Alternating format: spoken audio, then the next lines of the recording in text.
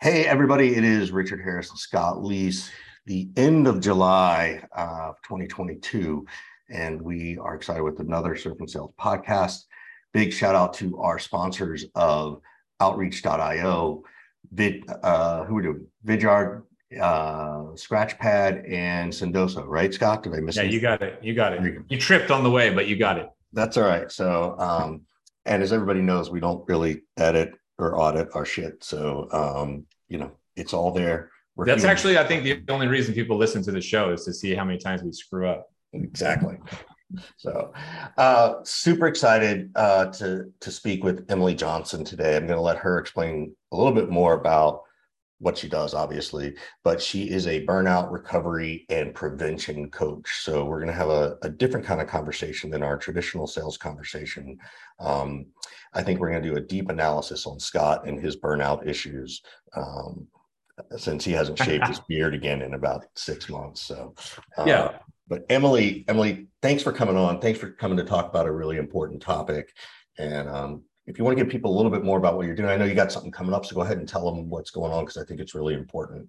But say hello. Hey, everyone. Thank you so much, Richard and Scott, for having me. I'm super excited to be here. I am a burnout recovery and prevention coach for high achievers, the go-getters, the doers, and the dreamers. I know that from experience, I am prone to burnout. So this is a passion project and just a passionate topic that I can talk about for hours. So I'm really excited to dive in a little deeper today. Yeah, I think that probably brings up the first question is, how did you choose this? Or is it one of those things that chose you? Ooh, that's such a good question. To be honest, it chose me. So a little bit about my background. I was in corporate for years. I worked for one of the largest alcohol suppliers in the world. And it was great. It was super fun, but that career path wasn't aligned with my values. And it wasn't till a little bit later, working in the industry for a few years, I burned myself out on so many different levels, not setting those boundaries at events weekly, almost daily. And I just knew that this wasn't the path for me. And so I burnt out in that sense. And then I went back to school to get my holistic nutritionist degree. And, going from corporate making close to 6 figures to being a student again, I didn't anticipate the impact it would have on my mental health.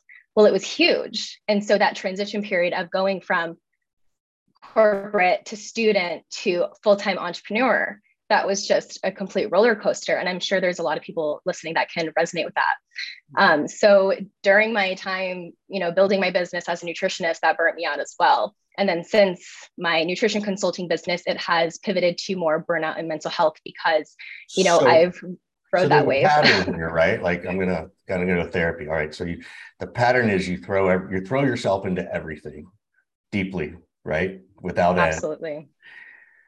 And so I guess the first question is, when did you kind of realize, like, what was the moment where you're like, wait a minute, I'm just doing the same thing again? What was that aha moment for you? Oh, that's a great question. To be honest, there wasn't really there was a moment. I was like, okay, I'm clearly a high achiever. I clearly put this crazy amount of pressure on myself to succeed, whether that was in my corporate job, whether that was a student or, being a full-time entrepreneur again. And it kind of clicked. It was like, wow, I put this crazy amount of pressure on myself. Why do I do that? And, I think a lot of people do that. Like the dreamers and the go-getters, they put this pressure on themselves and they attach their success to their self-worth. And that's what I was doing for years. And then once I kind of had that disconnect of, I'm not my business, I'm not my career, I'm not an income number, right? That's when it started to click for me. And I can now disconnect my success to my self-worth. And that was the aha moment for me. I'm waiting for Scott. I was just thinking, how do you do that? Because I have never been able to do that. Yes. I would say that my self-worth is highly wrapped up in my productivity. So most people's are. I mean, you're not alone. Everyone feels this way. And it takes a lot of internal work. It takes a lot of reflection. It takes a lot of, downtime and that awareness of maybe you don't succeed in something, are you going to let that get you down, or are you just going to learn from it and move forward? I think that to rewiring your success, so how you view success. So Scott, you might, I'm assuming you're quite successful, and, maybe you're feeling so high vibe because you are successful, but do you ever have days where maybe you don't sign a client, or maybe you don't, achieve a goal? And are you going to let that make you feel like shit? Like, if you I'll pause you right there. So my response would be, yes, I will let it make me feel like shit, but not for very long. I seem to move through that feeling fairly quickly. I give myself like a 24-hour pity party grace period. And then I think I move through it pretty well. But I definitely will beat myself up for that 24-hour kind of period. So am I handling that? Is there a better way to handle that? Are you saying there's a way to not even have to go through that 24-hour pity party phase? I think 24 hours is acceptable. I think everyone's different, right? Like there isn't a right or wrong way. I think if you're letting that impact you for like a week, and it's, making a negative impact on your work, and you can't maybe you're in that freeze and you're just like, I can't move forward. That's when it's a problem. But if you're blocked. Yes. If you're feeling your emotions for 24 hours, I totally accept that. Like, that's amazing. You should be feeling those emotions and letting yourself be upset. That's okay. But it's when it's impacting you so intensely that you burn yourself out for weeks from that one thing, then that's when it's problematic.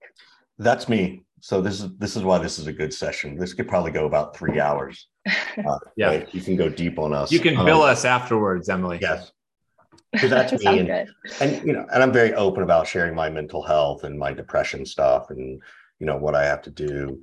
But I'm sitting there listening to Scott, and I guess I have a question for you, Scott. What happens if, I have two questions. One is, during that pity party, how do you motivate yourself to get shit done? Because I know you get a lot of stuff done in general. And two, what happens if you have something, every day? So every day you're giving yourself a new pity party every 24 hours, right? Well, I don't know. I'm just asking on the get shit done part, I sort of just feel like I have no alternative. So even if I wanted to be blocked and go couch lock myself and put a blanket over my head, I don't have that option. Whether I actually do or not is a different story. And I tell myself I don't have that option. I just have to do all these things and get them all done, regardless of how I feel. To answer your question about what would happen if that happened every single day, that would be very difficult. I don't know the answer to that because I don't experience that. But I would imagine that would be really, really hard for me and would certainly change my approach. So Emily, let's flip it back to you. You heard a little bit more about Scott and his thoughts. You have the concept of what I do. Anybody comes to you because you're a coach on this stuff and they're like, this is where I'm at. I don't like it. I don't know what to do though. Like, obviously the first step is acknowledging it. The second step is, making the phone call, right? Or having that. Where do people start? And I know it's different for everybody, but I'm just curious for people who are listening who've maybe experienced this, if there's some advice you can share. Yeah, I think it really starts with the foundations. As simple as this is, are you sleeping every night? Are you eating well? Are you eating processed foods? You really have to have those best practices locked in to build that solid foundation. So then you can work on that mental health piece of awareness. And once we can start identifying, your negative thought patterns that you're probably having every single day, if you are burnt out, then that's where the magic happens. It's the solid foundation practice. And then it's the building that awareness piece of what kind of thoughts are you feeding yourself every single day? If you fail at something, are you being so mean to yourself for the next week? And just catching yourself instead of just being on autopilot, that is going to be the first step. Yeah, I think Scott and I are mean to ourselves all day long. And when we're not, and when we're not, we're mean to each other.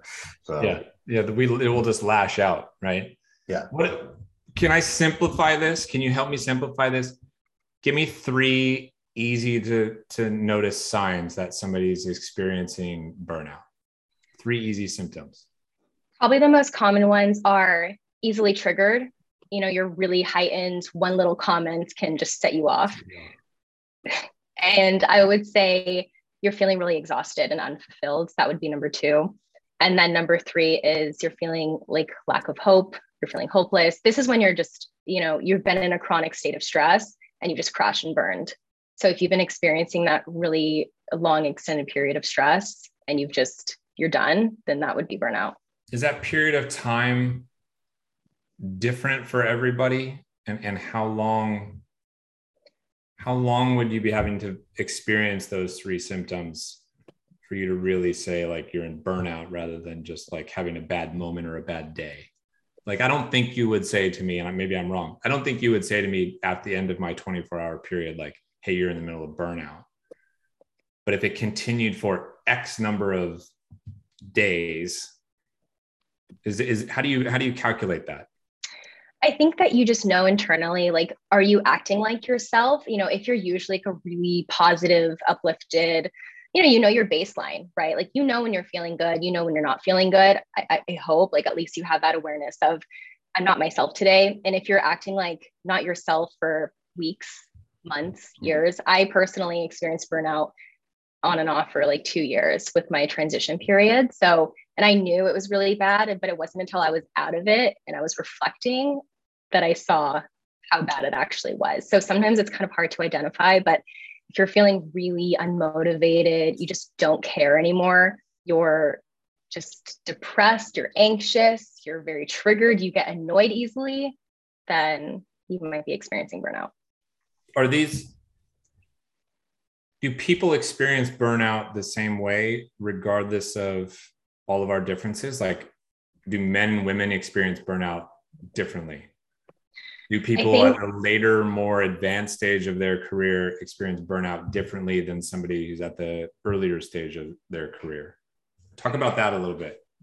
Yeah, that's a good question. I think, let's say you're an entrepreneur and you're just starting out in your business. It's so easy to burn out because you're brand new to this. And the path to burnout is this.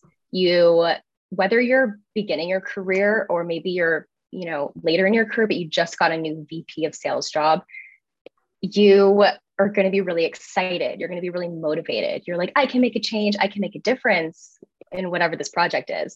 And then you're going to fill your time with being busy, with all of the things you're motivated about. And then that busyness can be turned into really tired. And you might forget your why. Like, why did I start this new journey? And then from there, it'll turn to, you're either going to keep choosing again, like, this is my passion, this is my path, I'm so excited, or you're going to burn out. Most people burn out because it just gets too overwhelming. They forget to rest. They forget to prioritize their mental health, their physical health. But in terms of where in your career, I think it just depends on the project, the person. It's not really a one size all fits approach. It's really holistic in the sense where it varies. But I think, the more established you are, the more pressure you're going to put on yourself and the more you're going to attach your self-worth to that success piece. And you might feel like imposter syndrome, like, am I able to be here? Am I capable of actually doing this job? I think there's a lot of different layers when you're later in your career. You have a lot more pressure, a lot more eyes on you versus, you're 23, you just got your first sales job. Scott, do you think you've ever had burnout? Oh yeah. I listening to Emily talk, I have for sure. I think it happens to me usually about 6 months before I would change jobs. Yeah. So I would go through the phase of like, oh, I'm brand new, this is exciting, I'm a man on a mission type of a thing. The first year would be, all fun and games. The second year would start to be good, but like a little bit of hell. And then I'd enter year 3 and I would experience a lot of the stuff Emily's talking about. Like, this kind of sucks. These things that used to bring me pleasure don't anymore. I now dread going to this or doing that. And I would try to grip it, white knuckle it, if you will, for as long as possible, and I'd last 6 more months, and probably everybody around me could see it. Mm-hmm. And I probably knew, even though I wasn't smart enough to label it as burnout.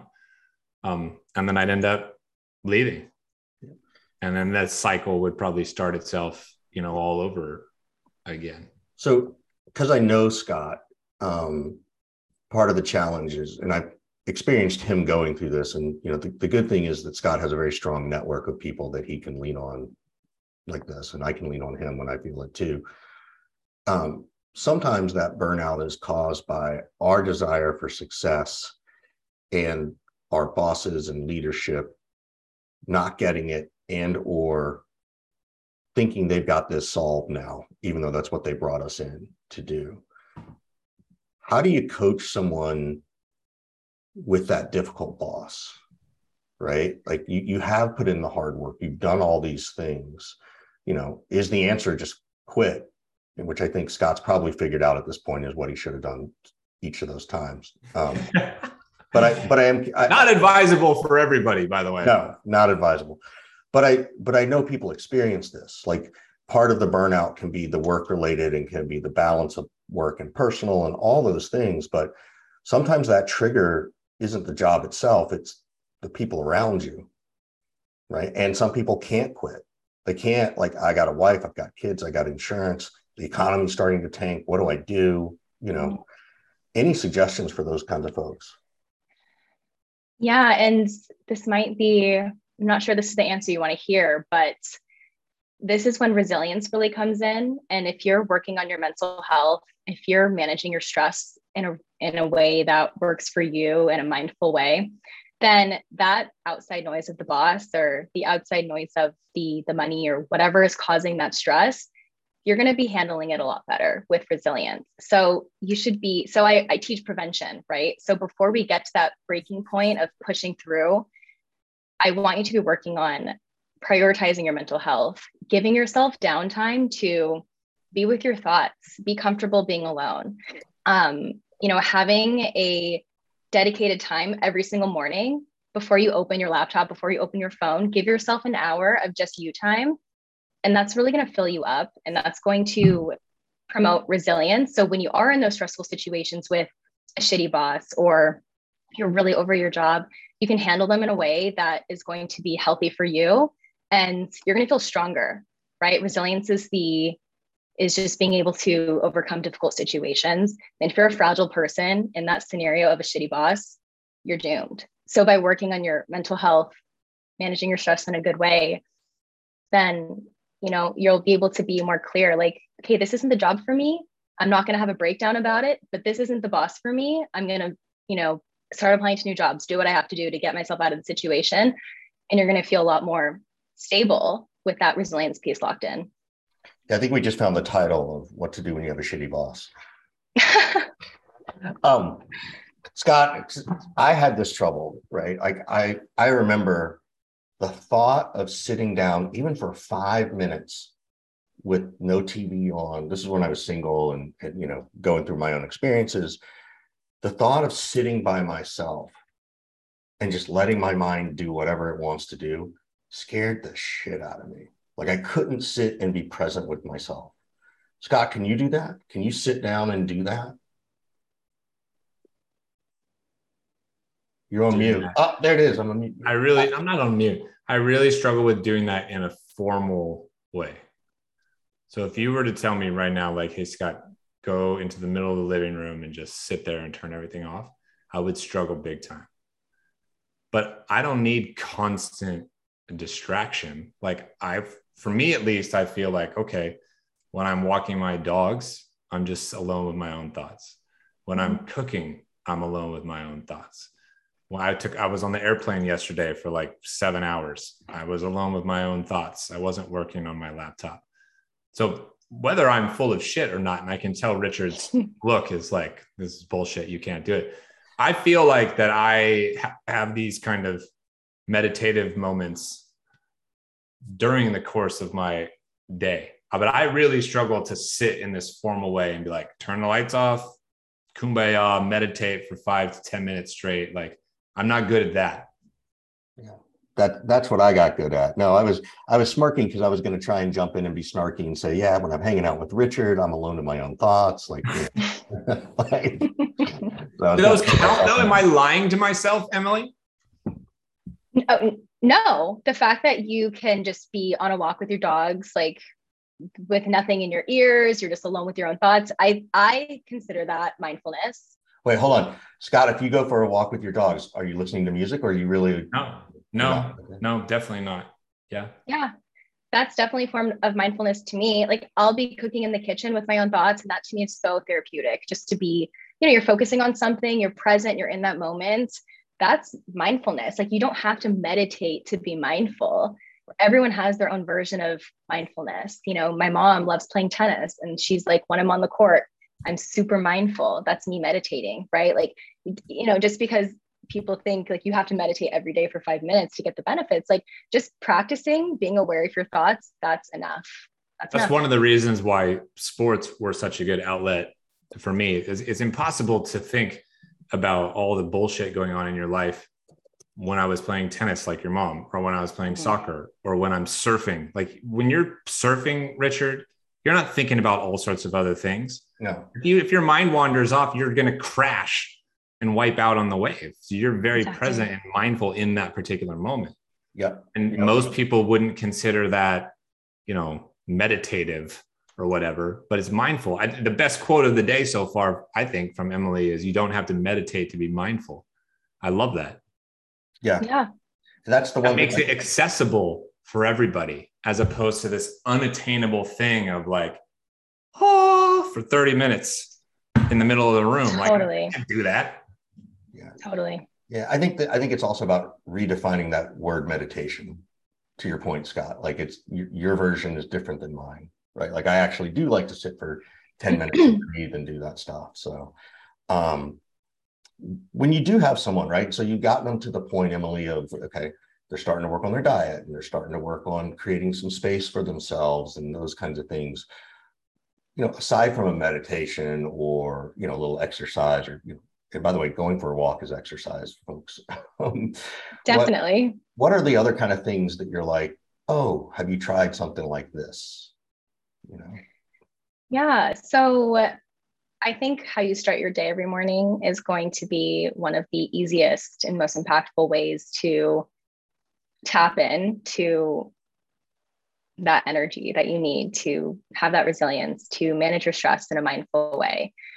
A lot of people, professionals, they wake up, they go straight to their phone, they go straight to their email, they go straight to their laptop, and they're just on autopilot. They're not even thinking about the impact that that's having on their mental health for that day.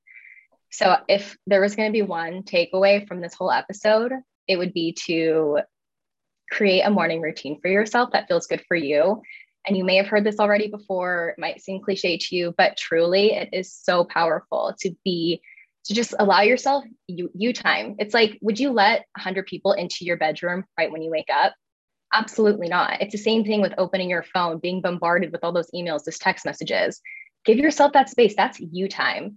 And the more you time you give yourself, the more resilience you're going to have, the more calm, stable, mindful you're going to feel. But if you're constantly being bombarded with texts, with just people attacking you, in that sense of this is your energy, like you should be protecting that energy. So having that morning routine locked in, even if it's like 20 minutes of silence or 20 minutes of just, making your coffee, sitting alone for 20 minutes, or if you really want to get fancy, you can journal, you can do some gratitude practices, you can just free write whatever is on your mind. Affirmations are great. Like there's so many different things you could do. That's what I do. I'm a big journaler in the morning, and you'll see the power it has of starting your day on that positive foot versus letting all those people walk into your room while you're still in bed. Right? I love that phrase of like, don't let 100 people walk into your room, which is what you do when you open your phone. Like that was really, really good. Because the visual of that just instantly gave me so much anxiety. Totally. I'm like, oh, that's exactly what I do. Because I don't even get out of bed. I'm like in bed with my phone. I'm looking for something to do. Like I just woke up and I'm looking for a problem to solve or something, et cetera. I think the hardest thing I'm coming to grips with in the advice is the idea of taking an hour in the morning to get started, like I don't know about other people, but like I'm sitting here going, I could do that for 5 minutes. I can go make my coffee, just sit there, stare out the window for 5 minutes with my coffee. An hour is overwhelming to me, but that's me. Like I'm not saying it's wrong. I'm just saying like, and I'm sure you hear this from people. Oh my God, an hour. Holy shit. You know? Well, can I ask, is it because you have meetings happening really early in the morning, or you just are like in problem solving mode? You want to start work, you're excited. Like, I'm curious why not? One, I think, is work.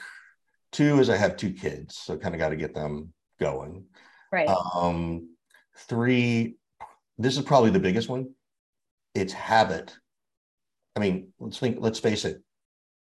Since 2007, when the iPhone came out, I can't remember the last time I woke up in the morning and didn't look at my phone within 2 minutes of my eyes opening. Do you know what I mean? Like that's like I heard you go, oof, Scott. Yeah. Oof. Like, I mean, I'm not amazing at this, but I'm better than that. Yeah. So I think that's, but I also, now again, Emily, I'm going to keep going.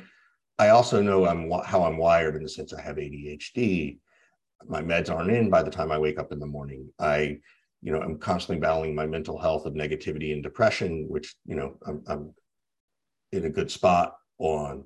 So I think I have some internal things going on. And on the other side of it is maybe I'm letting that be my crutch of why I allow it, right? Maybe it's like, oh, well, you're just allowing it to happen because you think this is the reason. Like I'm looking for something to blame rather than just say, Richard, don't pick up your phone.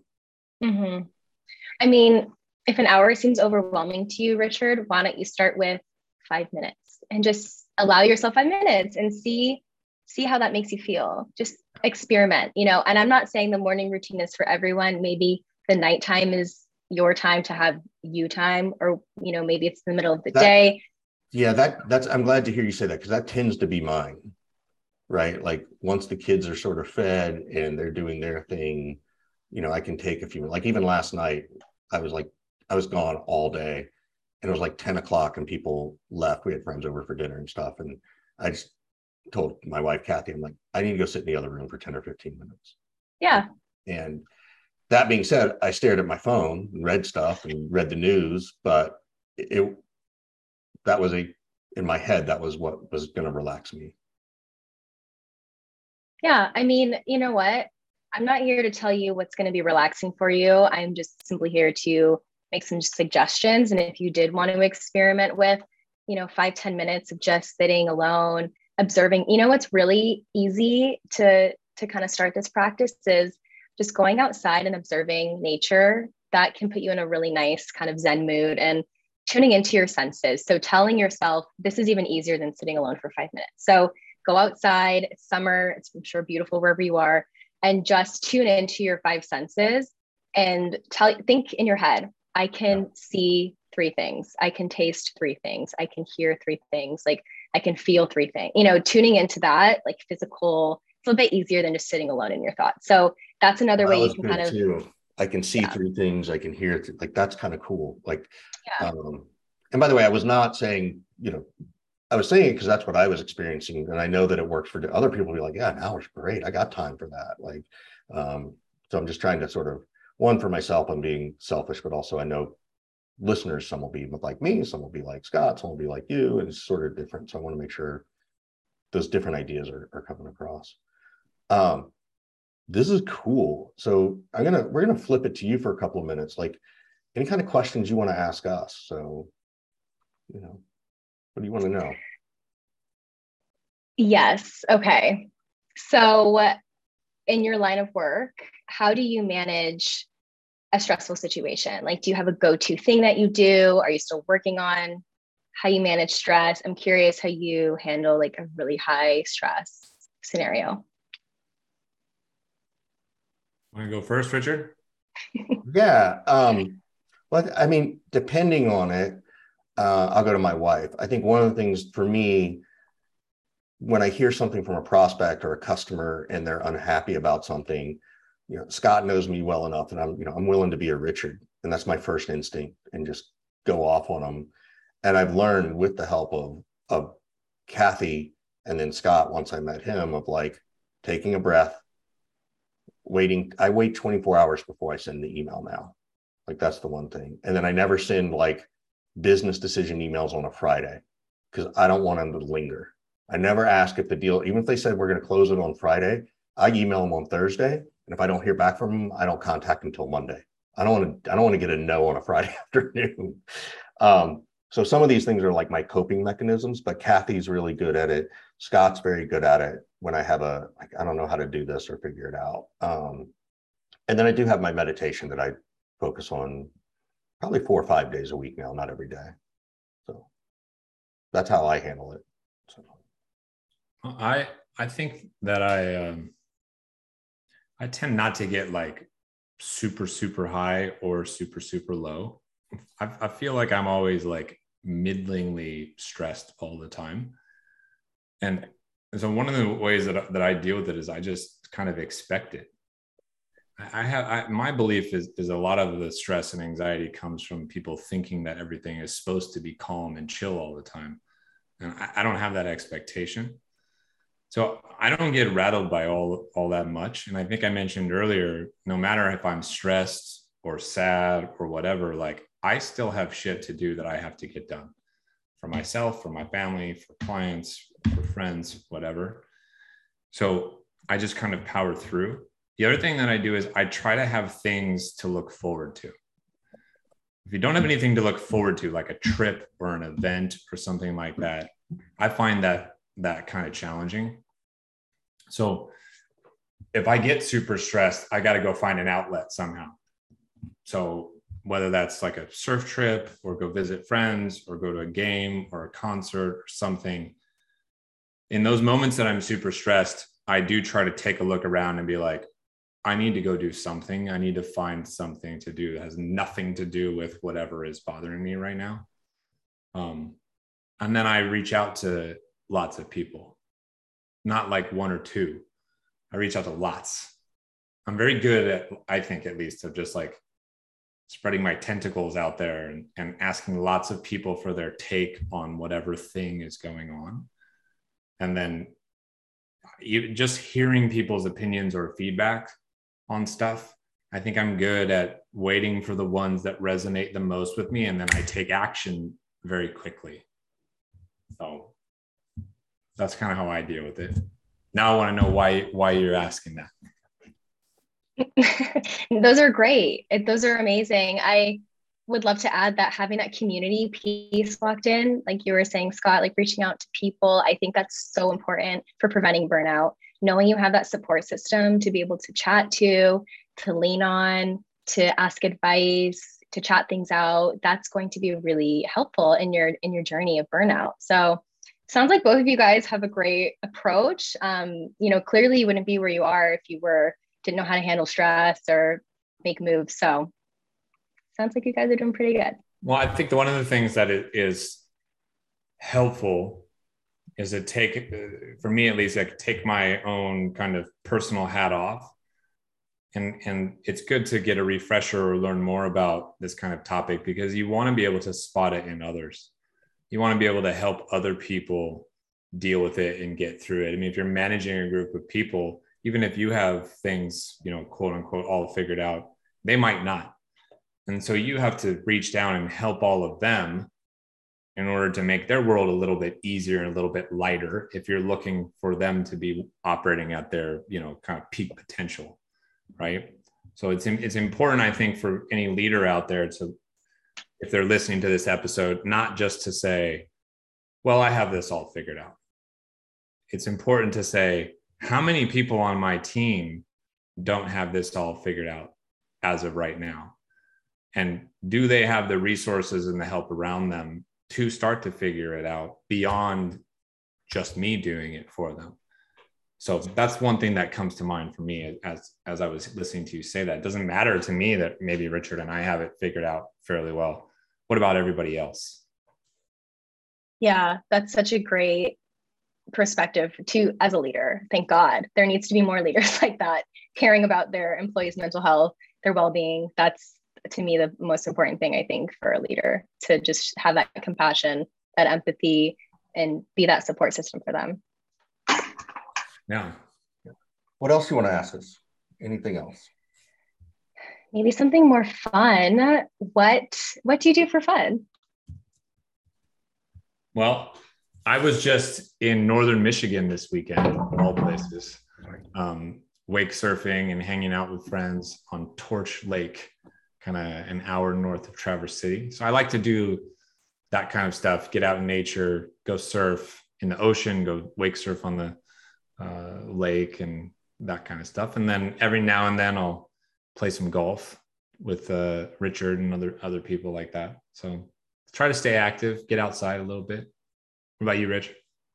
Yeah, the same. I'm definitely more on the golfing side. I spend a lot of time with my kids. For some reason, that's a really good thing for me. Although it sometimes makes me wonder if I'm, avoiding my own shit by doing that. My wife and our kids went out for a week, so my wife. Yeah, I was gonna say that's good. Doing date night with my wife, which we need to get better at, but we know that's important. We spend a lot of time with friends. When we built our house in a way during the pandemic, ironically, that we now have a big fire pit and built-in grill and TV outside, so we can find ways to like either do something ourselves or have friends over and be supportive to that kind of stuff. So I've gotten better about exercising, gotten better about my food, which does make me feel good. Like Scott knows my struggles with weight and food and stuff like that. So movies are good. Like I enjoy those kinds of things, and I've been a voracious reader lately. Like I do a lot of reading, which is really helpful in a lot of ways. So those are my places. Amazing. What's the book you're reading right now, Richard and Scott? The book I'm reading right now is called No Rules Rules, which is about how Netflix, a little bit of their origin story, but really about the origin story of their culture and how they don't do expense reports. They don't do like how they actually have a successful, take as much vacation as you want policy, and explain why it fails in other places, and really empowering their people. So I find that one really nice and refreshing, because I'm like, oh my God, that would have been great. And some places I did work, I did experience that. But that's the one book I'm reading. I don't even know if Scott knows this. I went on a kick this summer, and because I never read them in high school, I think I read 4 John Steinbeck novels. I've never read them. Fell in love with his story and his imagery. And it's, I'm in Northern California, so it's all right here in Salinas. And Scott's been to our place down in the beach, and there's a river mouth. And I think that's the river mouth he talks about in the book. Like, it's crazy. So that became like a really nice book series for me. So I've been reading this book called The Road by Cormac McCarthy. It's very much a resilience story. It's about a dad and his son kind of wandering around through post-apocalyptic world. This is the random things that I read while Richard's reading business books. And no, but I want to read that. What is it called? It's called The Road by Cormac McCarthy. That's cool. I'll send it to you. Yeah. I've heard of it. My dad read that book, and I think it's a movie too. It is. I only just found that out yesterday that it was a movie. Yeah. Now I need to watch the movie. Yeah. Cool. Yeah.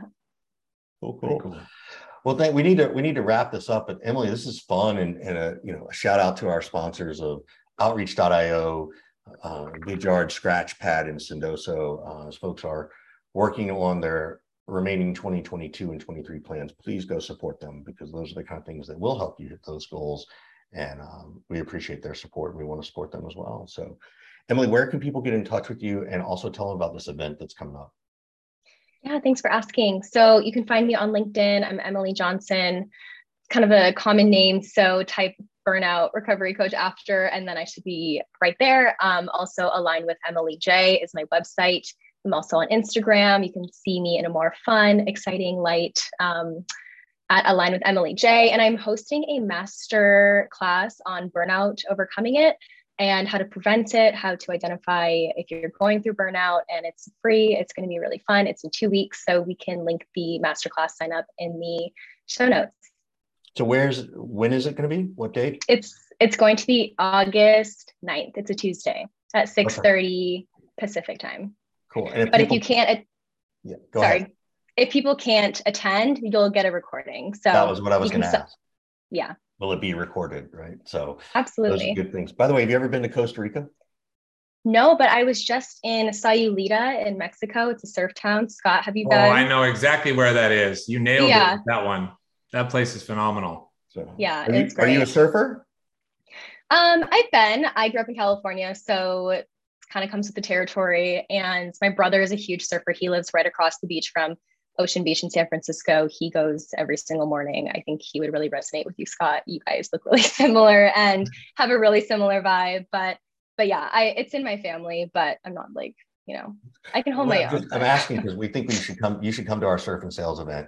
So, and maybe lead a session on burnout. Like, I think it'd be ideal. So when is it? That'd be fun. Well, we're currently sold out of all of our events for the rest of the year, but in the spring of 2023, maybe that's something to take a look at.